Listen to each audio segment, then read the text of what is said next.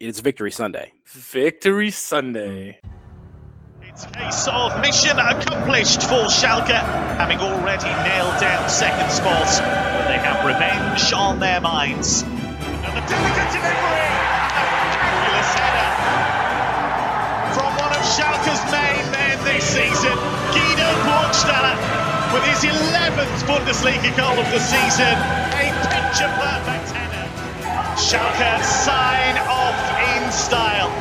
Yet another win for Domenico Tedesco's men. Guido Burgstaller with the only goal of the game. There's that song we missed oh so dearly, the beautiful hymn of the Champions League. Hallo meine Leute, wie geht's? Willkommen zum Das Einzige Schalke Podcast auf English. That's right, folks. Officially the world's only English Schalke podcast. I'm your host, Richard Carmen. Thank you for tuning back to our show. Schalke fans are some of the greatest fans in the world, many of whom speak English. This pod aims to bring you the latest from the Royal Blues, talk to English-speaking fans of the club, and get their point of view across, and bring you game highlights. Time to bring in my partner in crime, co-host Jack Mangan. How we doing, Jack? Hey, Richard, the Mother's Day edition. Happy Mother's Day to all the moms out there. I thought you were going to say Happy Mother's Day to me. No, but even more important than Mother's Day, it's Victory Sunday. That's more important, Victory right? Sunday. So, match day 34, the final match day of the season. It's a good Sunday to go out on a Victory Sunday podcast for us because it is the last note that we'll have kind of heading out of here. So, good way to end the season for us. Yeah, and this being the last week of the Bundesliga season, it kind of threw me off watching the other leagues because it's not necessarily the end of the leagues, end of the games for the rest of those leagues. So I'm watching other leagues and I'm like, oh, the season's over and this team's getting relegated. I'm like, oh, wait, no, they have another game left. Never mind. So, yeah, anyway, before we get into the match, Jack, I kind of want to talk about something that happened, a little Bundesliga history, and it kind of turned sour. And I'm talking, of course, about Hamburg against Borussia Mönchengladbach. This game would spell the end of a long history for Hamburg in top division. Did you see what happened there at the end of the match against Gladbach? Yeah, pretty shocking, pretty embarrassing for Hamburg as well. Obviously trying to avoid relegation. What is it, 55 consecutive years or something along those lines that they have? Officially 54 years and 261 days. Okay, so there you go. There's the clock, right? Yeah, 50 plus years of continuous football in Germany's top flight. One of the very traditional club, a lot of history, and it's finally caught up with them. They've had some pretty poor seasons in recent years. They've somehow avoided relegation, just by the skin of their, whatever, just the last couple of seasons. They've almost gone down a number of times, and it looked like the writing was on the wall this time. And some of the fans did not react too well to that. There were flares, looked like there were some smoke bombs, potentially some fireworks. Pretty embarrassing scene. Obviously, that's not an indictment of all Hamburg fans, and there were a lot of people on Twitter that were condemning that, but they actually had to temporarily halt the game, and the police were on the field. It was a whole season. So not only is this club going down, but they did so in a pretty shameful fashion with that display from some of the fans. Yeah, it was all with a minute left in stoppage time. And so they had to wait, 15, 16 minutes for it to all, disperse. And then they played they played like 10 seconds and they ended the game as they should have. But, the cops came out there. It was a whole scene. You saw the aftermath, what the Ultras did, and they destroyed that end zone. But yeah, they finally left. It was a deplorable scene, really, and you hate to see when Ultras do that all around the world. And it's a shame. Yeah, it's a terrible thing for Hamburg to finally go down. It's been 7 years in the making, or whatever, 6-7 years in the making. So I don't know why they're surprised about this, but it's a bad way to act. And hopefully, they have the names of these guys and they ban them from coming back, because I'm a big proponent to get those guys out of the game. So. Lewis Holtby's goal, not enough to save Hamburg from relegation. Who would have thought that Lewis Holtby couldn't do it? He's so great. It was He pulled his ass in the end of the game or something like that. His hamstrings. No, yeah, but here's the thing.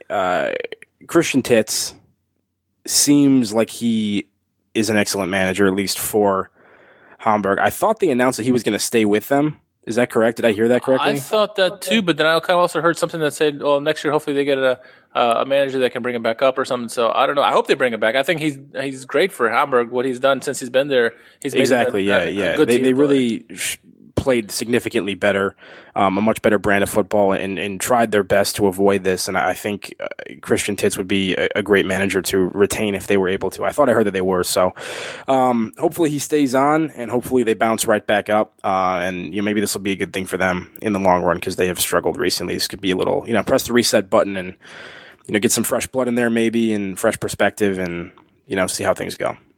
Yeah, and maybe they can just bounce right back up and then have a reformation, kind of like Stuttgart did this season, but we'll get to that later. Enough of Hamburg's disaster. Let's take it away.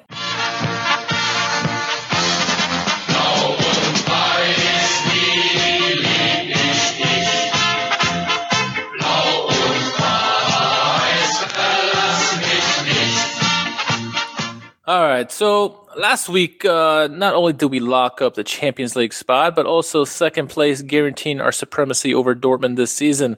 The boys celebrated as they should, with beer in the locker room, and it kind of made a little bit of a mess, Jack. At least that's what I'm told. Fortunately for them, Christian Heidel was in a happy celebratory mood and footed the bill to clean up the floor, which I'm sure was just a sicky mess afterwards. This is only the second time in the last 8 seasons that the Koningblau have finished ahead of our rural rivals. So, all in all, a great season, Jack. Don't you think? Definitely. I would have celebrated in similar fashion, except for I would be the one cleaning up my own mess. So I had to avoid that. But, yeah. Can't afford otherwise. Obviously, Champions League is the most important thing. Being 11th place last season, missing out on Europe for the first time in quite a while. This was an incredible bounce back year for us under Tedesco, and Champions League was that ultimate goal. But finishing above Dortmund is, of course, the cherry on top of the sundae. That's something that we don't get to see too often these days, and we do love to see it when it happens. So. Great way to close out the season. Obviously, no pressure. This last match, we wanted to go on a good note, but thankfully, Schalke had locked all this up last week so that we weren't sweating this one out. We could just kind of sit back and enjoy the final match for Schalke this and Goretzka's final appearance as well. Absolutely. I'm curious to see how Tedesco would approach this matchup, with the players and the lineup. So let's get right to the lineup. And actually, before we get to the lineup, we'll talk about a little bit about Frankfurt. They've won their last 2 visits to Gelsenkirchen, including the recent DFB Pokal semifinals that happened not too long ago. But that would really be the only good news coming out of Frankfurt, as they've been a bit of a poor form lately. It's kind of why they slipped out of all the Champions League and Europa League talk. They were in 7th place coming into this match week, and tied on points with Stuttgart, who were facing Bayern Munich. So you would think Bayern would win, but that's why they played the games. Schalke, on the flip side, have been pretty stellar form, only losing once in their last 11 Bundesliga matches. This match would signal the end of Leon Goretzka's tenure with Royal Blues, as you mentioned, Jack. And he certainly now looks in a completely different light to Max Meyer when you compare the two, wouldn't you say? Yeah, definitely. When Goretzka finally made his announcement that he was going to Bayern Munich, the fans obviously had that display with the big banner saying something to the effect of, money can't replace, our club, and if you're chasing that, that's the implication, right? Essentially a traitor. Yeah, right. So things were not going too well for Goretzka at that point, but he kept his head down, played hard for us to help us qualify for the Champions League. And I think when it was all said and done, the fans, the majority of them at least, wanted to give him a nice send-off, and they appreciate what he's done for us over the past 5 years. And Max Meyer did not take that approach. Maybe because his decision was still so much, still up in the air, so much further down the road, I should say, than Goretzka's was. Goretzka got that over with earlier in the Rückrunde, and Max Meyer's was kind of lingering over much of the second half of the season here. But obviously a very acrimonious departure for him, suspended from the team for the last couple match days, and really nowhere to be seen in the post-match celebration. No, not at all. You definitely saw Mbolo and Bentaleb in street clothes, but yeah, you did not see Max Meyer anywhere as he was banned. Let's get into the lineups. So for Schalke, since they're the home team, Farman and net. Then you had in defense, you had Stambouli, Naldo, and Kerrer. In the midfield, Caligiuri, Goretzka, McKennie, Ochipka. No change there. And then in the attack, well, actually, there was a change. Schopf was in the lineup last week, wasn't he? Yeah, I believe so. And then up top, you had Harit, Konoplyanka, and Bergstaller. On the bench, we had Alexander Nubel, Di Santo, Baba Rahman, Reeder, Piazza, Teucher, and Schopf. Pretty standard lineup, and nothing that I'm sure that was surprising to you. I thought maybe some of the guys who didn't get as much pitch time during the season would get the start in this one, but Tedesco went with his tried and true, and the formation was basically what he's done all year. Yeah, I was a little surprised as well, given that there wasn't really anything up in the air that we didn't maybe see the likes of Piazza or Teuchert or maybe even Sasha Reeder starting. I don't know. Maybe he wanted to go out on a good note, get some revenge against someone. Yeah, get some revenge against Frankfurt for knocking us out of the Pokal. But it was a pretty strong lineup. Obviously, a lot of the usual suspects in here. I guess the only thing I really comment on is, as you said, Ochipka back in the lineup, and then the rare Harit Konoplyanka combo, which we don't see all that often. So that was nice to see. That's a pretty strong front three of Harit Konoplyanka and Bergstaller. So I was excited about that, at least pre-match. You think that something they had to play with it? The revenge factor was what Tedesco was looking for, and why he kind of went with such a strong lineup compared to what we were thinking? I don't know. I mean, that's really the only thing I can come up with because, there wasn't really anything on the line today other than that, other than, maybe giving Goretzka a send-off or having, putting a good performance so the fans are happy on the last day of the season. Beyond that, I don't really, like I said, everything's locked up. So, he had some of these guys on the bench too. They were available. I'm just surprised that, more of them didn't start. Even Baba was on the bench there. And he actually did get some playing time later. He came on, which was nice to see him back on the pitch getting some minutes. But I thought maybe he'd get a little bit more of a run. Yeah, and Ochipka, we were wondering for so long what's going on because he hadn't been in the lineup for the longest time. We're like, did he fall out of favor with Tedesco, or is there an injury we don't know about? And we heard today or yesterday in the telecast, whenever the game was actually, that Ochipka actually had a pubic bone injury, and that's kind of why he was out. And then they want to rush him back, and so he'd start here and there, but the pain would come back. So I guess that solves the mystery of why he didn't play, or maybe they just made that up like the Max Meyer thing. Yeah, I think. Wow, his name is escaping me. Wow, this is bad. Who was in the lineup last week instead of Ochipka? Schopf. Schopf. Good Lord. Thank you for saving me there. Schopf did fairly well in Ochipka's absence. I was actually pretty impressed by that, especially because later, his last few appearances, he was playing on the left-hand side, where initially, because he generally plays on the right, that's where they were deploying him and having Caligiuri switch out to the left. But ultimately, he was able to go to the left and did a pretty serviceable job in there. I think he offers a little bit more going forward. Maybe not as much on the set piece delivery. It's nice to have Ochipka available for that, kind of from the opposite angle as Caligiuri would deliver from. So, but yeah, I mean, if that becomes his new position next season, maybe that would be a nice 1-2 punch to have, and maybe that has a little bit more depth for us than we maybe would have anticipated going into the season.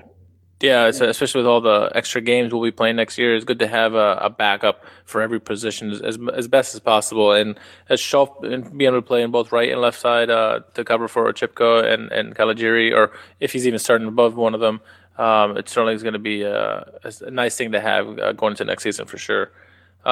Looking at the Frankfurt lineup, Radetzky is in goal.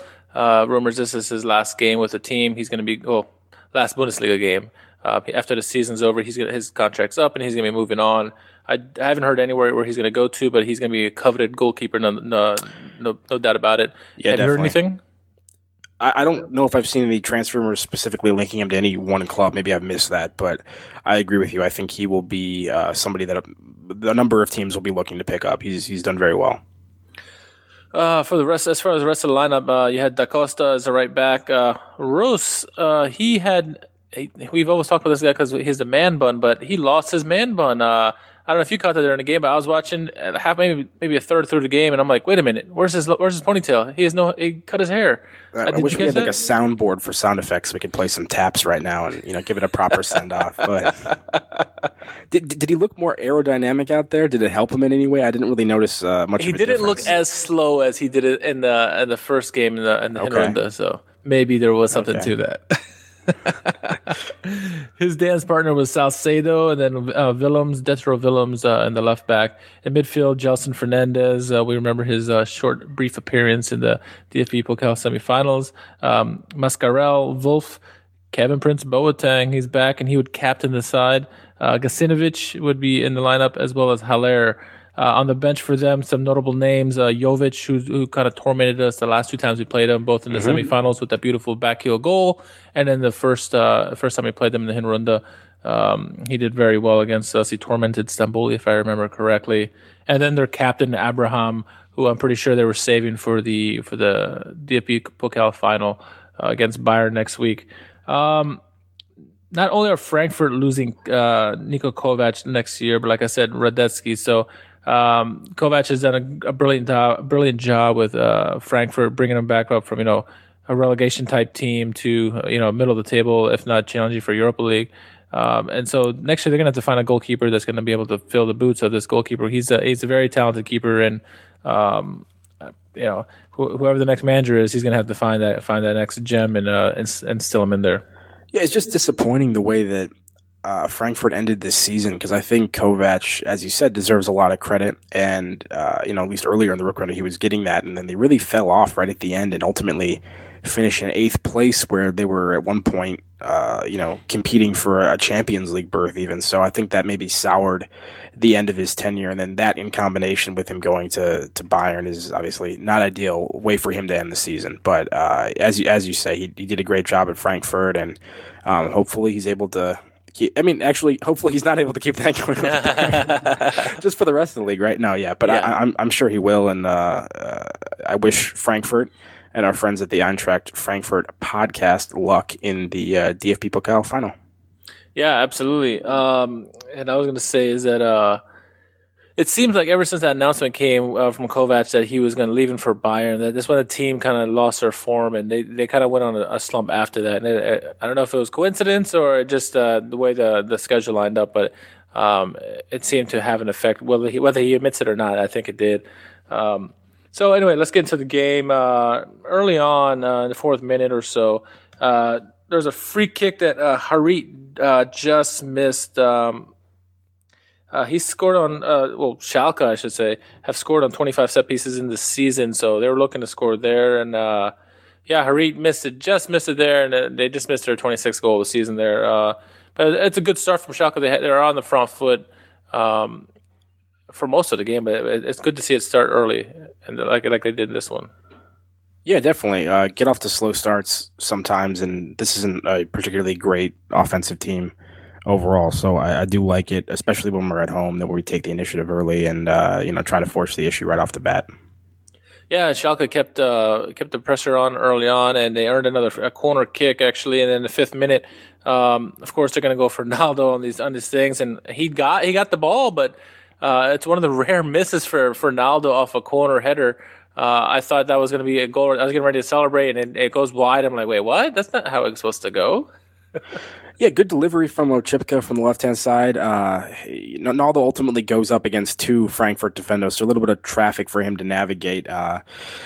Rises up, makes contact with it, but fairly off target, as you said. A little bit surprising for him to miss that poorly, but I'm not going to criticize him too much. He's done plenty for us this season, far more than any of us would have expected or asked for, so we'll let him off the hook for that one.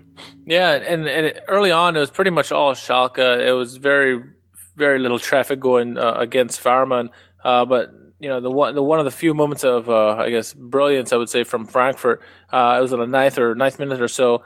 Gacinovic received a pass from Willem, and he took a shot with the outside of his right foot. Great shot, and Fährmann made a beautiful save on it. He obviously had to come up big there because he didn't have any shots against him up until that point, so he had to be ready for that, and he made a great save.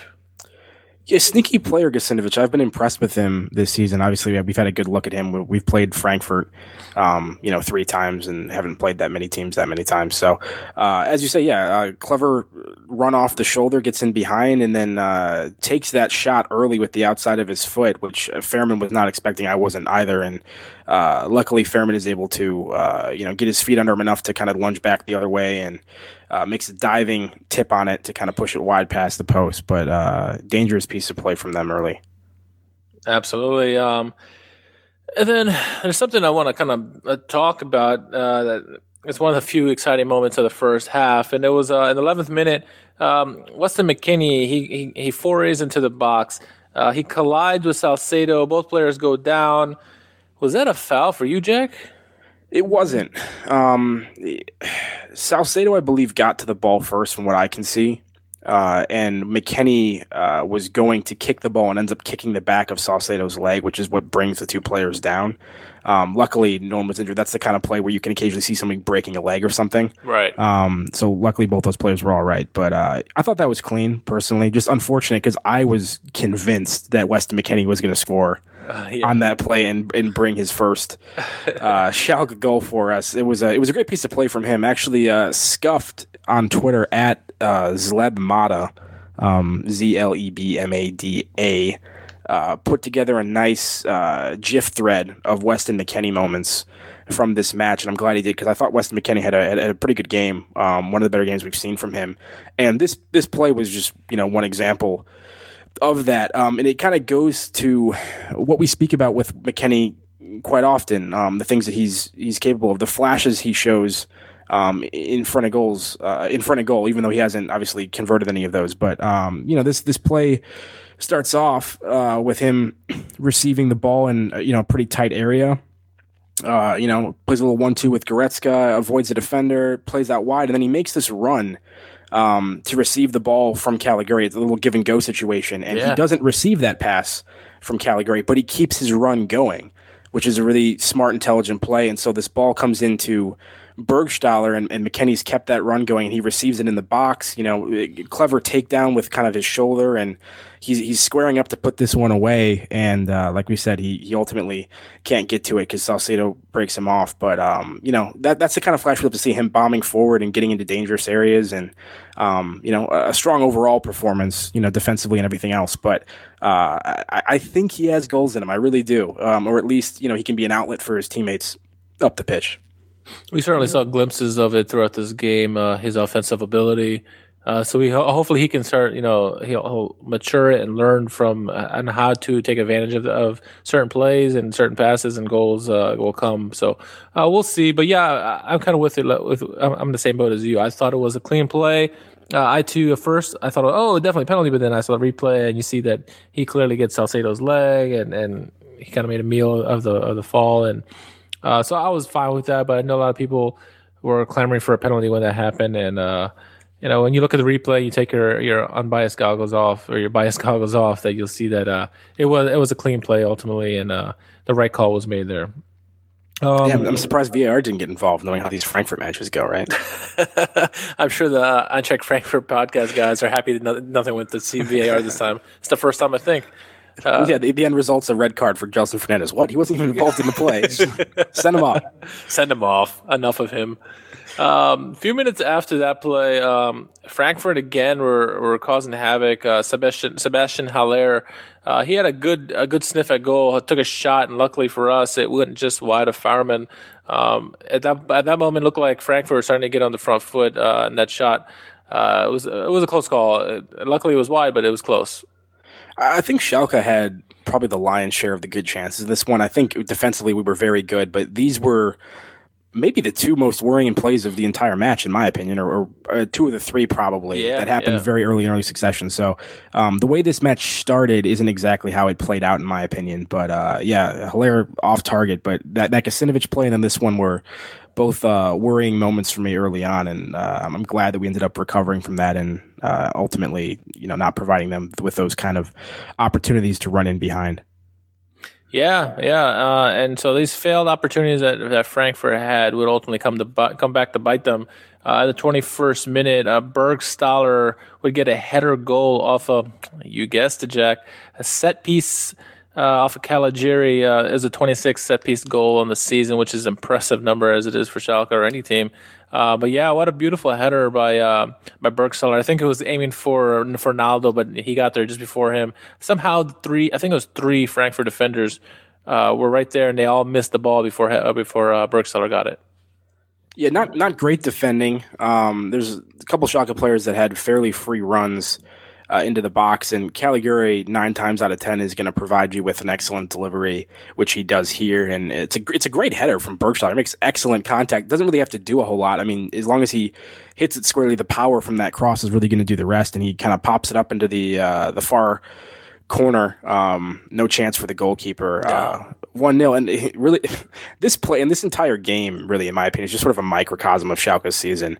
I mean, it's not a particularly dazzling offensive display, but a very hardworking team, very well defensively organized, and opportunistic on the set pieces and the dead ball situations, and nab these goals when we can. So hopefully this is a team that can improve next season in terms of creating goals from open play, because I'd like to think that Bundesliga teams are going to do a better job maybe defending set pieces against Schalke next season, now that they've had a kind of year to look at it. Maybe not. I mean, as long as Naldo doesn't shrink 6 inches, and maybe he'll they're going to have Salif Sane, too, to add to that, too. That's true, dual threat, so maybe it'll keep going. But, I just thought that was funny. Like, the way this game played out is just exactly what we've seen from Schalke this season so many times. And, historically, it seems Schalke has always been dangerous on the set pieces against Frankfurt. In this game, it seemed every set piece is a dangerous play. They had chance after chance. This game kind of slowed down, I think. I mean, I'm going to fast forward to the 35th minute unless something that jumped out at you in between then. I thought, Schalke were doing a good job of suffocating Frankfurt's offense, and they weren't able to create anything for the rest of that first half, I thought. Yeah. In the 35th, there was another free kick. The Frankfurt eerily cleared it out. It was a weird way. I don't even know who got it, but somehow they barely got it. They barely cleared it out. Again, dangerous play by Schalke, and Frankfurt had no solutions for it. Yeah, I mean, just free kick, dead ball situations again. We do an excellent job of getting into those situations and, getting fouls and setting ourselves up for those. And more often than not, we find a way to convert at least one of them. So, we had opportunities to convert even more of them today. And I wish maybe Goretzka had gotten on the end of one or something. That would have been a nice send-off for him. But, Frankfurt was under the gun for a lot of this match. Yeah, and you could see also Goretzka throughout the match went on. He kept trying to push the pace and try to get the goal in there because he wanted to end it on a good note for him for sure. I thought Caligiuri had a pretty fantastic game actually. As he usually does, yeah. As he usually does, yeah. And then in the 43rd minute, he kind of started this combination play where he gave it to Bergstaller, and Bergstaller ended up giving it to Amin Harit. He takes a shot. Pushes it just wide, but it was good to see the combination play by those three players. Caligiuri again starting everything up, and Bergstaller, is good to see him distributing for these plays, not just trying to finish them. It's a beautiful pass from Caligiuri, picking out Bergstaller, really cuts through half of the Frankfurt team, and then Bergstaller just tips it on for Harit because he's about to be taken out by a defender. And I thought Harit maybe had a chance for a Meg there or something, put it through the goalkeeper's legs. Ultimately, he drags it a little bit wide. Kind of Planke was making a parallel run, but wasn't able to really get open. So I don't blame Harit for taking that shot on his own. Just, didn't hit the target, unfortunately. Yeah, absolutely. And then before the first half ended, really, the only thing worth note was Salcedo, the defender for Frankfurt. He picks up a yellow in the 44th, a foul on Harit, who else, right? For Harit, one of the most foul guys in the Bundesliga. And so that set up a close-range free kick, just outside the box. And Leon Goretzka was the one to take. It was him and Oczipka lining up for it, and you knew Goretzka was going to take it because he's going to try to get a goal. He did get a shot off, but it ended up being an easy save for Radetzky ultimately. So that's the way the first half would end 1-0. It was funny that foul on Harit. It was right at the end of the. I don't know if Salcedo was just tired, but Harit gets the ball in acres of space and is kind of running at the back line, and it looks like he's about to just blow by him, and Salcedo just takes him out with his arm. He's like, I don't have the energy to try to move my legs and get in front of him. So he's like, fuck this, I'm gonna use my hand. Yeah, pretty funny. Decent attempt from Goretzka. Ultimately not able to get it in. Yeah, like I said, I would have loved to see him get a goal to send things off, but he hasn't been scoring too many goals of late. Not a huge goal scoring season for him. Yeah, no goals since October. Is it really that long? It has been that long, unfortunately. Yeah, he scored a bunch in the beginning. He had it was like one stretch where it was 4 out of 5 games he had scored a goal, and then he dried up. And you need that for a special goalkeeper like Radetzky. You need to have a special shot, and that's what the guys were failing to do in this one, I thought. Yeah, it wasn't good enough to beat him. It wasn't a terrible attempt, but you gotta offer a little bit more. You gotta have a Naldo type cannon or something like that. Who knows? Yeah, exactly. So looking at the stats of the first half, possession was fairly even. I think it was like 51-49. Schalke. Surprisingly, you would have thought that Schalke had majority of possession, but it was fairly even. If you look at that, shots though were 6-2 in favor of Schalke, and then the one yellow that we mentioned was Salcedo. So coming out of halftime, we noticed there was a substitution, which is not uncommon for Tedesco. The substitution the player he used was a surprise. Ralf Fährmann wasn't on the pitch. He got substituted off for Alexander Nubel, the young 21-year-old. That was a surprise move by me. Now there was a couple theories that came from that. One was that Tedesco just giving the youngster an opportunity to play, and then I heard a commentator also say that, hey, maybe this could be Nubel's last game with Schalke, which I hope is not the case. But what did you make of that whole substitution there with Fährmann coming off and Nubel on? Now, Nubel potentially departing is not something I had heard or been aware of. But, the decision was surprising for me as well. But I think it was actually a really good decision and multifaceted, as you said. One, obviously, you have Fährmann, who's just been a rock and a consistent figure for us back there, so they allowed him to get the start to keep his streak of consecutive starts alive. But then you throw a bone to Nubel, let him get some match time for he's every week in, week out he's on the bench and can't seem to break into the first team because Fährmann's so good and so consistent and has been healthy this season. But then in addition to giving Nubel some time, you also give Leon Goretzka the captain's armband for the second half. Yes, which was a nice way to send him off. So that was a cool gesture, and I think it was a move that worked out. That was great to see that. And one of the first things I noticed from Nubel in the first few minutes of the second half is that he's actually a really good passer. He's really good with his feet, much better than Fährmann is. He's not quite Neuer level, or Ter Stegen level, but he can play with his feet, and he got us some jams. He made some very light, rocketed passes, to half field to the players that he wanted. So that's impressive from the youngster.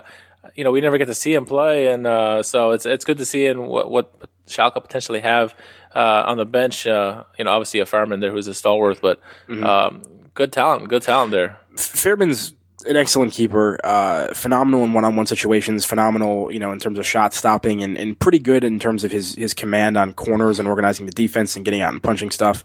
The one place that we tend to criticize him with is, as you say, is with his feet and his distribution and his passing out of the back. So luckily, I think that's probably the least important part of goalkeeping, as opposed to saving shots and organizing the defense and being in the right positions. But if Nubel's has that kind of skill set, that good for him. That bodes well for the rest of his career. Absolutely. That's becoming more. I think that's becoming more common as well with some of the world's best goalkeepers. That you're seeing that become a trait that's prized with certain managers, and some of the best keepers in the world have that ability too. Absolutely. And like we said, the former Schalke boy Neuer was kind of the one who kind of started all this. As far as the new kids that do it, and Guardiola is obviously a big fan of it, and several other managers, and Ter Stegen. It seems like all the German keepers are really good at it.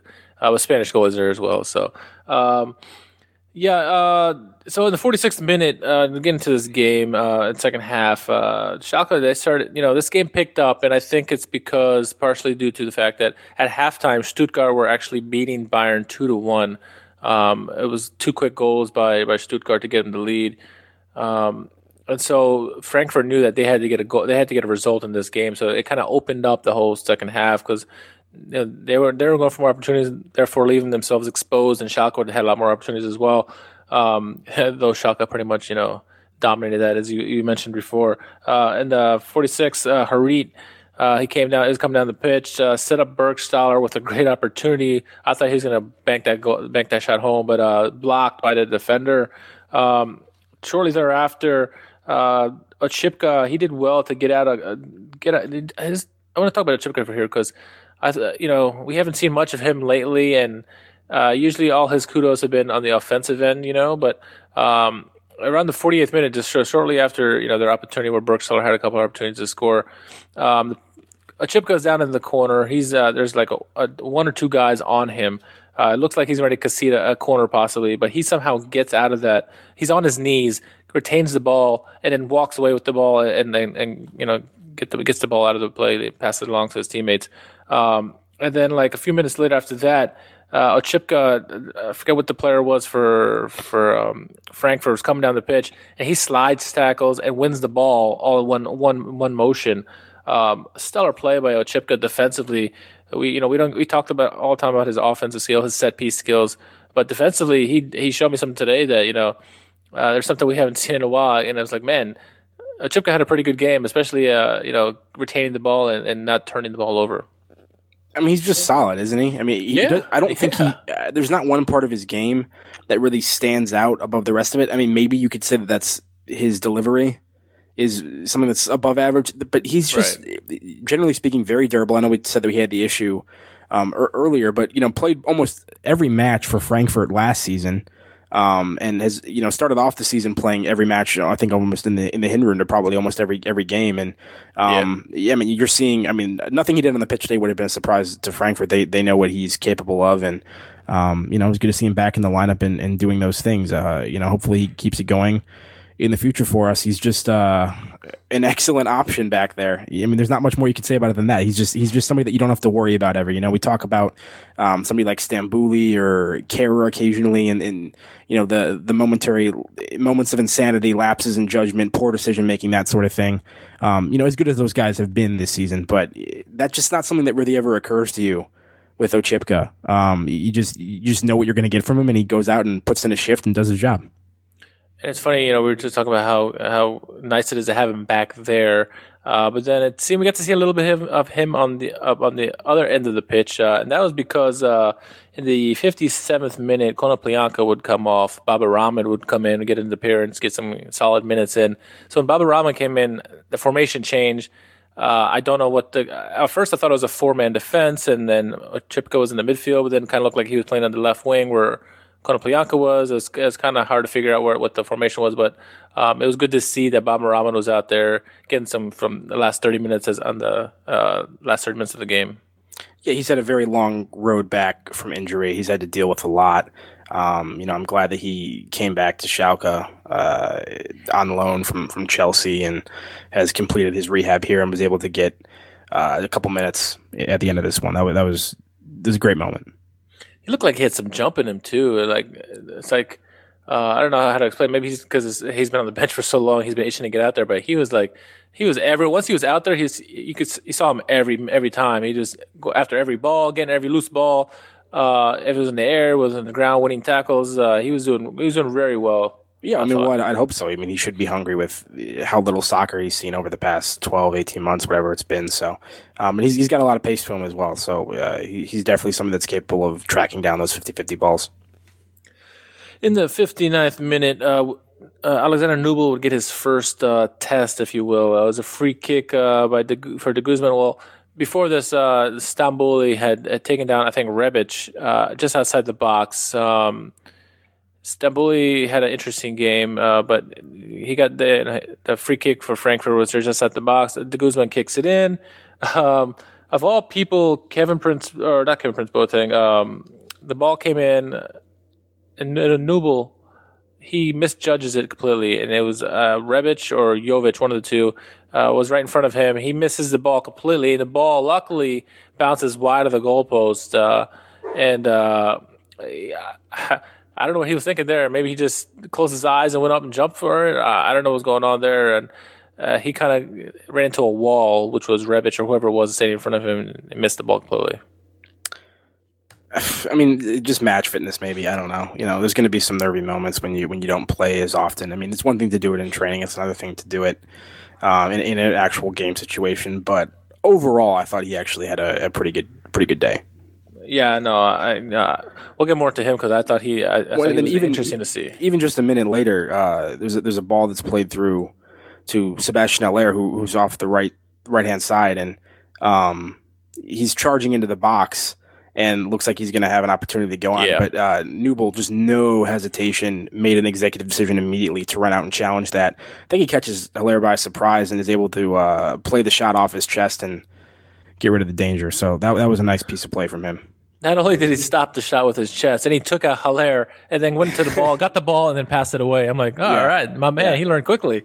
I like to see that. That was good because it was a good decision to come out there. Because if he hadn't, who knows, it could have been a one-on-one with Haller, and he would have, he's a good scorer when he gets those kind of opportunities. So maybe he would have gone for the back heel or something like that. Rare poor decision from Naldo there. He just kind of was taken completely out of that play. We usually don't see that from him, but he also wasn't the fastest. So maybe that was one of those he had to let go. Right? He's just like, I'm not catching up to that. Kara has the recovery speed. I don't really have that. Yeah. All right. Where's Robin when I need him? All right, so we'll go fast forward a little bit to the 63rd minute or something like that. Bergstaller, again, he's trying to play setup man. This time trying to set up Goretzka. Goretzka would get off a hard shot, but unfortunately it was right to Radetzky. It showed at this point of the game, you see some of the players are trying to set up Goretzka, trying to give him that chance to get a score goal. And unfortunately, that shot was right to Radetzky, and he's not going to miss that. Yeah, no, not from that angle. It'd have to be a pretty spectacular shot. Baba taking the ball up left-hand side, does a good job keeping his head up, does a nice job picking out Bergstaller for that, and then Bergstaller lays it off to Goretzka, as you said. I think everyone in the Veltins Arena was hoping that one was going to fly in, but it wasn't to be. Oh, yeah, absolutely. That would have been, it's funny saying that because, a few months ago when the decision was made that he's going to Bayern, everyone was like, who cares what you do? But it's funny. It's the last game. Everyone's like, "All right, come on, bud. Get a goal. Let's end it on a good way." So it's funny how that works. A few minutes after that, Bergstaller again playing playmaker, breaks past the defense, draws the defender toward him. I think it was Roos, and then slides it over to Caligiuri, who was 1-on-1 with Radetzky, but the Finn makes another huge save. Again, it takes a lot to beat this goalkeeper, and he played that one perfectly. He came out and rushed Caligiuri and forced Caligiuri to make a decision. And it's a bad decision from Caligari, unfortunately. Yeah. Probably one of the only black marks on his game. Wasn't Konoplyanka open or someone? It was Ochipka, actually. Ochipka. Konoplyanka was off, right, because of Baba, that substitution. Oh, you're right, yes. But, yes. I mean, I'll say this for Caligari. The second that ball gets into Bergstaller, Caligari goes on a very energetic sprint to make himself available for that pass and absolutely smokes the defense. There's no one in front of him. But he has Ochipka making a parallel run and ultimately decides to go for goal himself. If he had passed that to Ochipka, that's either a howler or it's an absolute goal. I mean, it's one of those ones you're just going to pass it into the back of the net. Radecki had to make a decision to, guard one or the other, and wrong decision from Caligari there. Yeah, and maybe at this point, Tedesco was either upset or had seen enough of Ochipka as a left winger, or he wanted to see some young blood in the game, and so in the 68th minute he took off Ochipka and brought on Cedric Teukert for another good run. Usually Teukert's coming in the game with like 5 minutes to go or so, but he coming in at the 68th. He's going to have at least more than a quarter hour to get. Yeah. So that was good to see because we saw glimpses of him in his few minutes that he's been on before. So we want to see what he would do now with a little bit more time to play. So I think we saw that too. Let's see shortly after the substitution, it was clear again that Goretzka was trying to end his career at the Veltins Arena with a goal. He made this great run, but as soon as he gets into the box, that's where he lost possession. It seemed to be it was a theme for most of the season when he would do that. He'd do something great, and when it came down to get in the box, he would lose it or something or turn it over. So he did that there, but he was definitely gunning for that goal. He's trying to do it all himself for that play, and it was a great run to get there. But once he got to the box, that's when he kind of lost it. It's something we've criticized him for a couple times over recent matches, going for the spectacular, getting a little bit too cute as opposed to going for the more high percentage opportunity. But who can blame him on his last day? And we were just talking about how Caligiuri made a poor decision by not passing to a Chipka and going for a goal. And we kind of saw this at Toykert. Maybe Toykert was itching to get a goal for Schalke for the next few minutes because Toykert, he received this great pass over the defense. I think it was Caligiuri, but I'm not positive. And he found himself all alone, one-on-one with the keeper. He goes for a shot instead of passing. I believe there was someone wide left that he could have passed to. But Radetzky with another big save on it. And I was surprised to see him that open. Yeah, so this is actually not on Toykert at all. This is 100% on Guido Burgstaller. Okay. So Toykert, as you say, receives this ball. He makes a great run. He's just onside, times his run perfectly. Burgstaller is making an identical run, completely parallel. Like they're making this move at the exact same time. Both of them were doing the exact same thing, and for some reason, Burgstaller just assumes that he's offside and it's being blown dead.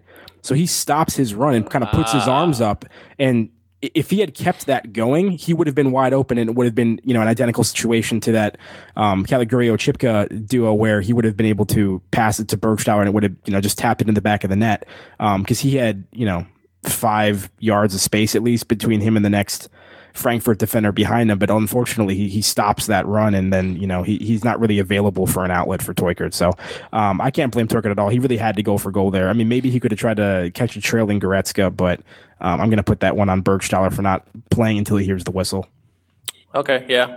And it was definitely a good save, a good shot attempt by Cedric, no matter what. But it was a good save also by the keeper. So the play would end up going down the pitch. Schalke would regain the ball, but then they would turn it over. And then Rebic, he would find himself one-on-one with Nubel. So instead of shooting, which he should have done, test the young keeper out, right? No, he opted to pass to Kevin Prince Boateng. Why? I don't know. It's like passing to Di Santo, right? Instead of shooting, and then Kara ended up clearing the ball because he got to it first. But we were wondering who gave it to Rebic, right? When you look back to replay, Stamboli. He did. It's kind of an inexplicable decision as well. I just don't think he saw Rebic. I think he was going for a back pass to Fairman.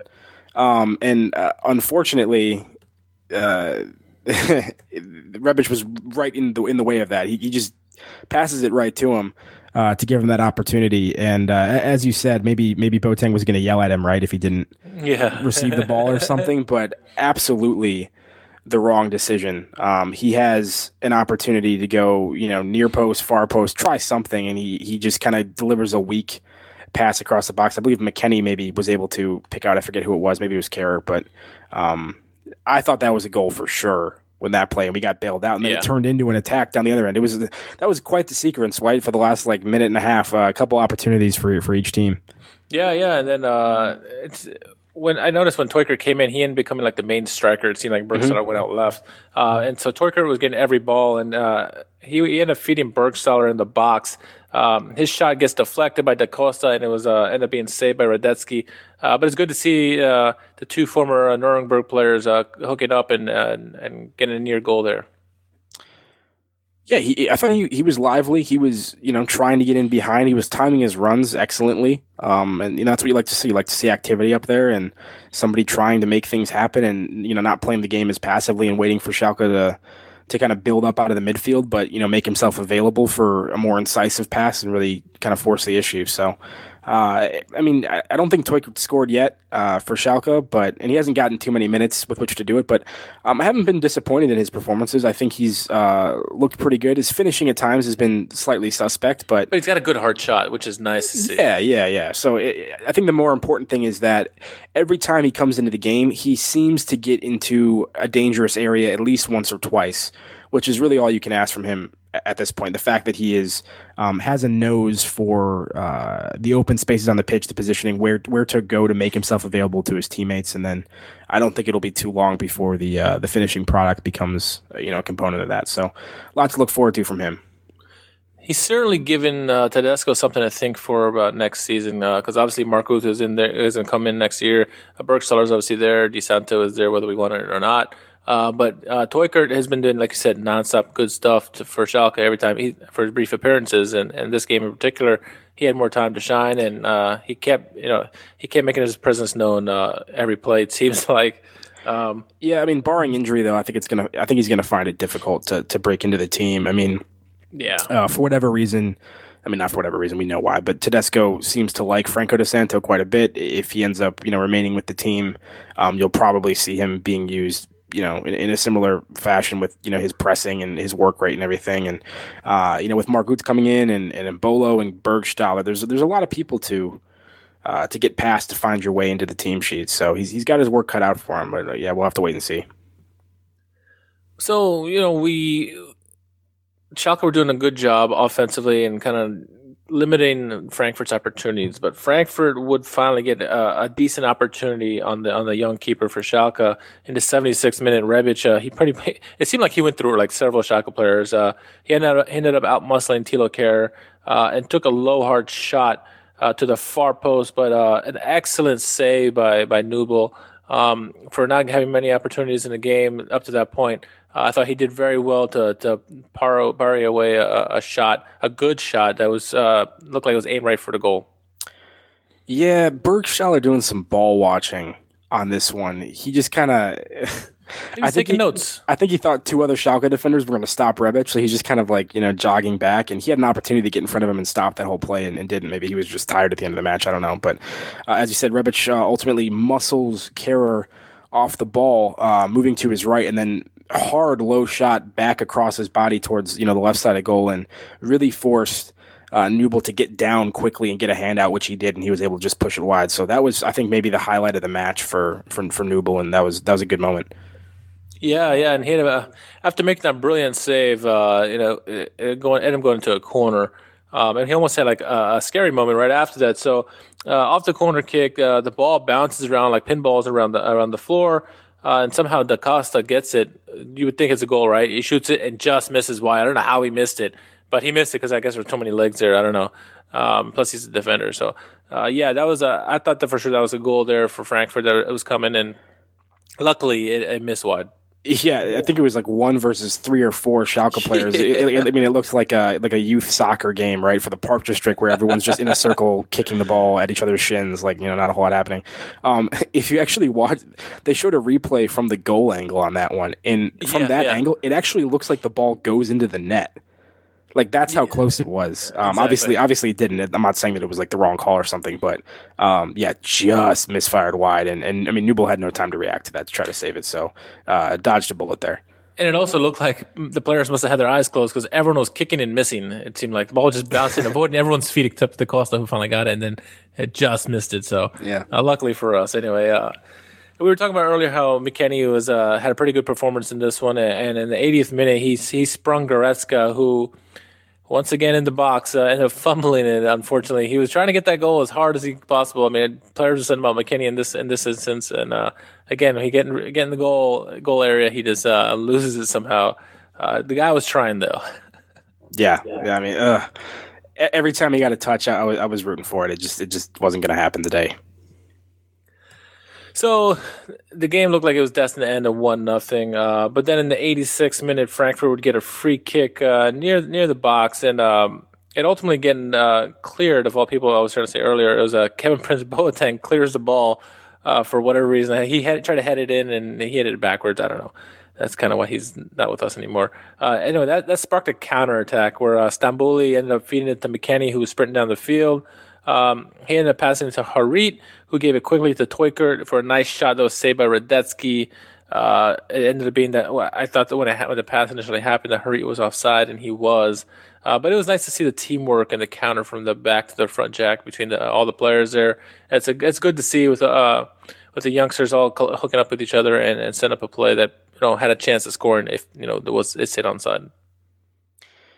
Yeah, I mean, it's something that Schalke is certainly capable of. I think we struggle to break teams down when we have possession in the final third, but in terms of counterattacking, that's something we've been good at all season, and a lot of times it ends in somebody being taken out and fouled and setting up those free kicks that we seem to have so many of that, result in these, headed goals and everything. So, just another example of that, and something I'm sure we'll be seeing a lot more of. I think, the emphasis just has to be on breaking teams down once we actually advance the ball there and kind of hit a wall. So, frustrating. This is one of those games that you feel like we should score more than just the one goal. Well, obviously, and that's not a new thing for Schalke. No, I mean, you'd like to see more than that, but good defensive performance, and as I said earlier, I think we probably got the lion's share of the good chances. So a good performance overall. I was surprised with Frankfurt. They picked things up a little bit in the second half, but they really weren't pushing for it as much as I expected them to, given the situation. I mean, they still had it was a long shot, but they still had a shot at Europe. And yeah. Well, they had to win. They had to win, which is hard against obviously a Schalke team. But yeah, still, I mean, the crazier thing was that, as the game is about to wrap up, the Stuttgart game had gone crazy, and Stuttgart won 4-1. That game ended before, so they beat Bayern in the last game of the season 4-1 to leapfrog Frankfurt for that last Europa League spot. So, the last couple minutes of the game, Frankfurt knew that they had to get a win, not only to draw, but they had to win against Schalke to get that position back. And they weren't putting up any kind of a fight, it seemed like. They had like 3 opportunities all game long, really. Schalke were just suffocating them away that they couldn't do anything on attack. And I don't know if that's more indictment on Schalke, their defensive work, or just a disheartened lack of interest by Frankfurt. I don't know. It was those couple opportunities early in the match, and then a very long stretch. The remainder of the I guess I'm going to phrase this with you, but the second half of the first half, there wasn't a whole lot going on from them from maybe around the 20-minute mark to the hour mark of the match. They kind of picked it up the last 20 minutes or so, but as I said earlier, I expected a little bit more from them. Schalke really nothing to play for, and Frankfurt quite a bit to play for still. So weird to see, the lack of, initiative from them to some extent. Yeah, and it was good to see the young guys that came in get some opportunity and playing well. Nubel, Teukert, and obviously Baba Rahman. It shows that the future is bright for Schalke for all 3 of those players, and then for the whole team. So after the game, it was evident that the match actually meant a lot to Leon Goretzka, and you could see that he was getting emotional after the match. Yeah. The team did a nice thing, but they let him approach the Nord Curve by himself. He ended up taking his jersey off and giving it to a kid. Then he ended up putting a Di Santo jersey on. He should have given it to the kid as well or something, but maybe the kid would have threw it back. I don't know. Who knows? But yeah, so after that happened, they took some pictures, as they would. For finishing second place, and then the team ended up like tossing him up in the air several times as a thank you. And it shows how much how much he meant to them. And as bitter as we were when the announcement was made, I think he did and said all the right things as opposed to what Max Meyer didn't do. And he said, I want to get Schalke back in Champions League, and he did that. Not with goals or anything, but his hard work. And he kept saying the right things, and he did the right. He like I said, he could put his head down and just got to work and kept fighting. He kept Tedesco kept putting him back in the lineup because it showed the work ethic was there. So overall, it's good to see him end it on a good note. Yeah, definitely. I mean, there's not a whole lot you can say if you're him at that point. I think talking would have made it worse, and I don't think he gave too many interviews or really touched upon it all that often after the decision was made, and I think that was probably a smart decision from him, just kind of go out there and try to do his thing. And, I was critical of him in the Rückrunde. I don't think his performance is really up to par, but, compared with Max Meyer, I mean, maybe that even helped him, how poorly Max Meyer was acting. Maybe it made him look even better than maybe it otherwise might have. But he's like, I'm just going to shut up. Max is going to make me look good. Yeah, right. Yeah, he's a player that doesn't show all that much emotion all the time, except for when he's yelling at the ref. Usually, kind of keeps a pretty even expression, and you could see that broke a little bit after the game. It definitely meant a lot to him, and Schalke came out with their Deutsche Vizemeister banner, which I thought was interesting. I mean, we're excited that we finished second, right? Like that's an accomplishment, but to have a massive banner saying runner up. Yeah, Deutsche Vizemeister. Yeah, yeah. I was like, I mean, are we celebrating not winning the league? It was no, but I mean, I guess they were just doing that to show the fans that they appreciated the support that helped them get to this point or whatever. And definitely a good season, one worth celebrating. No, the sign that I liked the best was the Westdeutsche Meister in the crowd, which is the West German champions, which is kind of funny. Yeah, it was interesting. It was a good season overall, obviously, and Not only did we beat Dortmund, but Dortmund actually had to play Hoffenheim in the last match of the season, and Hoffenheim won 3-1. So Hoffenheim leapfrogged them by virtue of a goal differential. And so actually it was 3 teams tied with 55 points. It was those two plus Bayer Leverkusen. Yeah. But goal differential, Hoffenheim ended up getting the 3rd Champions League spot. Dortmund got the 4th. And then Leverkusen got relegated to Europa League with Leipzig. So I just want to take a moment to congratulate Hoffenheim. What an end of the season they put together. Yeah, we were Nagelsmann. I mean, talk about the lack of the loss of the talent that Nagelsmann had to endure. Rudy, Niklas Sula, Wagner, as well. 3 of his best players. I mean, maybe arguably his 3 best players. Yeah. And it was a rocky season for them at times, but they kind of managed to steady the ship and keep themselves within striking distance to go on a run at the end, which is exactly what they did, and they ended up leapfrogging Dortmund on the last day and lock up a Champions League qualification. So, great for them. Unfortunately, they're also going to be losing Ut as well, which is not going to help. But, props to Nagelsmann. I mean, I think Tedesco's stolen the headlines this season as, the new kid on the block, right? What very much what Nagelsmann was last year with the young manager, overperforming expectations and doing well. But Nagelsmann has quietly put together an excellent season and deserves a lot of credit. I mean, we probably get a consensus here that Domenico Tedesco is going to win Manager of the Year, but you're going to have to put the names of Niko Kovac, Julian Nagelsmann, and obviously Jupp Heynckes in the mix as well for what they've done this season. Like I said, the second half turnaround by Hoffenheim, when they were looking dead out of the water, they were looking in 6th place and looked like they were dropping. They're losing all these guys, and they went on this huge run at the end of the season and ended up coming in 3rd place, beating Dortmund on the last match day. That's just a great job by Nagelsmann, and it shows that these 2 managers are hopefully here to stay. People were mocking the laptop managers originally when Nagelsmann was hired. Then Tedesco and the rest of the guys. Sandro Wagner is another one. But I think these guys they know what they're doing, and like at least in Tedesco's respect, he's earned the respect from his teammates. He's 3 years younger than Naldo. And Naldo's like, this guy is awesome. This guy is. I definitely look up to this guy. This guy knows what he's talking about. Yeah, you can tell that the players love him, and he loves the players. There's such a great sense of camaraderie. I mean, his post-game huddles with the team on the pitch and those kind of things. Magic. Yeah, he's great. He's kind of like Jurgen Klopp in that sense. Going out and embracing everybody, and he's very buddy with the guys, but clearly has their respect as well. And that can be a difficult line to walk at times, between being authoritative and being one of the guys too. And I think he does an excellent job of that and is able to motivate the team and keep them focused all at the same time. It's funny that you mentioned Klopp, because when I was on the Yellow Ball podcast, they were saying how we see a lot of Tedesco or a lot of Jurgen Klopp and Tedesco, and not only the way that his meteoric rise as Klopp had, but the way he is with the players and whatnot. So that's big praise coming from the rivals. What they see. Maybe Heidel's done it again, right? The kingmaker, the coach maker. Yeah, he did it in Mainz, and he did it here. Exactly. So hopefully he learns to keep him. So that'd be great. He did for a good job with Klopp for a little bit. So speaking of Tedesco, the last manager before Tedesco to win at least 18 Bundesliga games in his debut season with Schalke was Felix Magath in the 2009-2010 season, 19. Yeah. Don't talk to me about. I don't like that guy. I'm sorry. I don't either. But when he won the title with Wolfsburg, I thought Wolfsburg or Bremen. Either way, Wolfsburg. I think one of those green teams.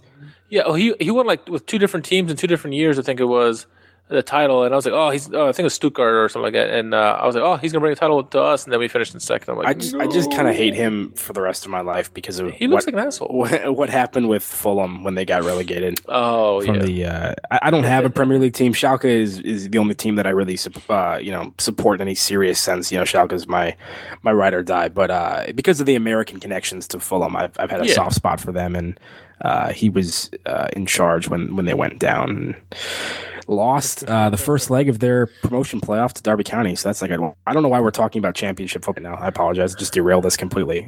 Anyway, continue. Well, let's get into a little bit of trivia here. Did you know, I should say, that Schalke have scored in 28 straight Bundesliga matches? The only time they had a longer scoring streak was between April 83 and April 85. I did not know that. That's a crazy stat. That is a crazy stat. I mean, I guess it makes sense because for a while they were keeping clean sheets, but they were still scoring goals. So I guess it does make sense. But isn't that funny too? That a Schalke team that we don't think is a good offensive team has been consistently able to score at least one goal for that long. I mean, like, and that's what Are we just big critics now? Are we just critics now for I just mean, like, that's kind of what it's been for Tedesco all season. This is not a Schalke team when you watch them in almost any match where they go out and they dominate or look like significantly the better side, or they're doing anything particularly flashy or blowing people away. They've just week in, week out put in great defensive performances and been opportunistic enough to grab the goals when they're available to them. And I think that stat just kind of goes to show that, even though we've been critical of them, it's a perfect example of that. Just, nabbing a goal. What was it, you would say 23 consecutive matches? 28. Yeah. Wow. Even better. That's the majority of the season. So yeah, very impressive. That's a mind-boggling number. Thinking about the team, because you're like, well, how many games we've missed opportunities to score more goals, and I guess as long as we get a goal every game, I guess, right? Schalke's consistent. That's a big difference between the Weidenziel era and Tedesco's era. Any era before, maybe have to go back all to Mirko Slomka or something like that, or maybe Felix Magath for last time Schalke were a consistent team. So that's the main thing I take away: discipline and consistency with Schalke. That's why they are. They finished where they were. Fantastic season by the boys. Yep. So. That's the last game of the season. Unfortunately, like we said, we lost the semifinals, so there will be no DFB Pokal final for us. We will be cheering Eintracht. I think it's safe to say that, right? We're going to cheer for Eintracht. We're not going to cheer for the Red Empire. Yeah, I guess we kind of have to, right? I thought you were really going to cheer. Like, I don't know. No, part of me, I'll say this. I'm definitely rooting for Frankfurt. I won't be upset when they lose. They are going to lose, right? Because that means that Schalke is going to be in the Super Cup against Bayern. Well, let's get into that. Now, I thought, not the Super Cup. Well, we can if you want to, but I thought of the 4 teams remaining. Leverkusen, obviously Bayern, Schalke, and so you say the last 3. Don't include Bayern and Eintracht. Yeah. I thought the team that was best equipped to beat Bayern was actually Schalke, based on the performances this season and the style of play that they have.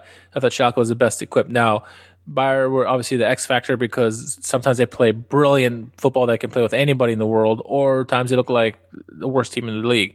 So they were the X factor, but I thought Schalke was the best equipped. And obviously we lost to Frankfurt. Frankfurt certainly can beat them, but they got beat 4-1 last week, I guess it was, to Bayern.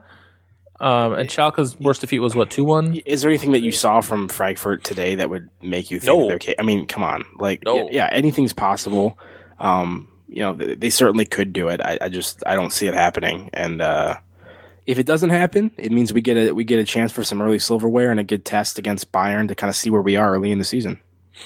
That would be a very interesting, especially with new signings, and see. I'm curious. Well, yes, you're facing Kovac again, so you kind of got that familiarity there. But now they got all the Bayern players to help him to initiate his game plan better than he could with the Frankfurt guys. It will be interesting. Yeah, but you know what I mean? If it's going to be Kovac's first competitive game, right? Yeah. For Bayern, can you imagine if Schalke go out, or whoever it is, and maybe it's Frankfurt, but can you imagine if Schalke go out and beat them in his first match, beat Bayern for silverware? They'll be talking about his job right away, I guarantee. That's what I mean. It has a potential especially to maybe if it's like a 2-3 goal win. Yeah, and I think Kovac will be fine there. But that'd be an interesting thing to see how the club reacts to that. Whether or not the team loses a little bit of confidence, or if that throws things off a little bit, or hurts their belief in their new manager. Yeah, absolutely. And then it's interesting. We'll see how also. Next year, it'll be interesting to see how Goretzka gets into this fold. Does he get on the team? Is he on his first time in the first 11, or is he coming off the bench? He has to fight his way to get on the team because there's a lot of good players on the team, and it's a big year for the whole Bundesliga really, because lots of changes are going to happen. We know it for not only for Schalke but every team. So I'll be curious coming to see. But this is not, even though this is the last game of the season, this is not the last podcast for us. We're going to have one more. We're going to have a season wrap up. Hopefully have some guests on to relive all the magic that was the Schalke season this year. The grand finale for us, right? The big season recap. We'll talk about all the storylines from the season. We'll probably do some, player rankings, that sort of thing. Name our, player of the season, all that kind of stuff. So we'll look at the midseason awards and recap those and see if they're the same as they were then. Yeah, it'll be a lot of fun, and hopefully we have some guests on to talk about stuff as well. So I'm looking forward to that. Boom. So I think on that note, we'll end it there. Keep tuning in. Well, tune in next week, I should say. We'll bring in the latest with the Royal Blues, and even into the summer, we'll try to get you tidbits here and there when news breaks. We want to thank Schalke, Fox Soccer, Up to Franz, and Bundesliga for providing us tidbits for our podcast today. If there are any topics that you would like us to discuss, please do send us a tweet at SF4_podcast. Send us some feedback, definitely much appreciated.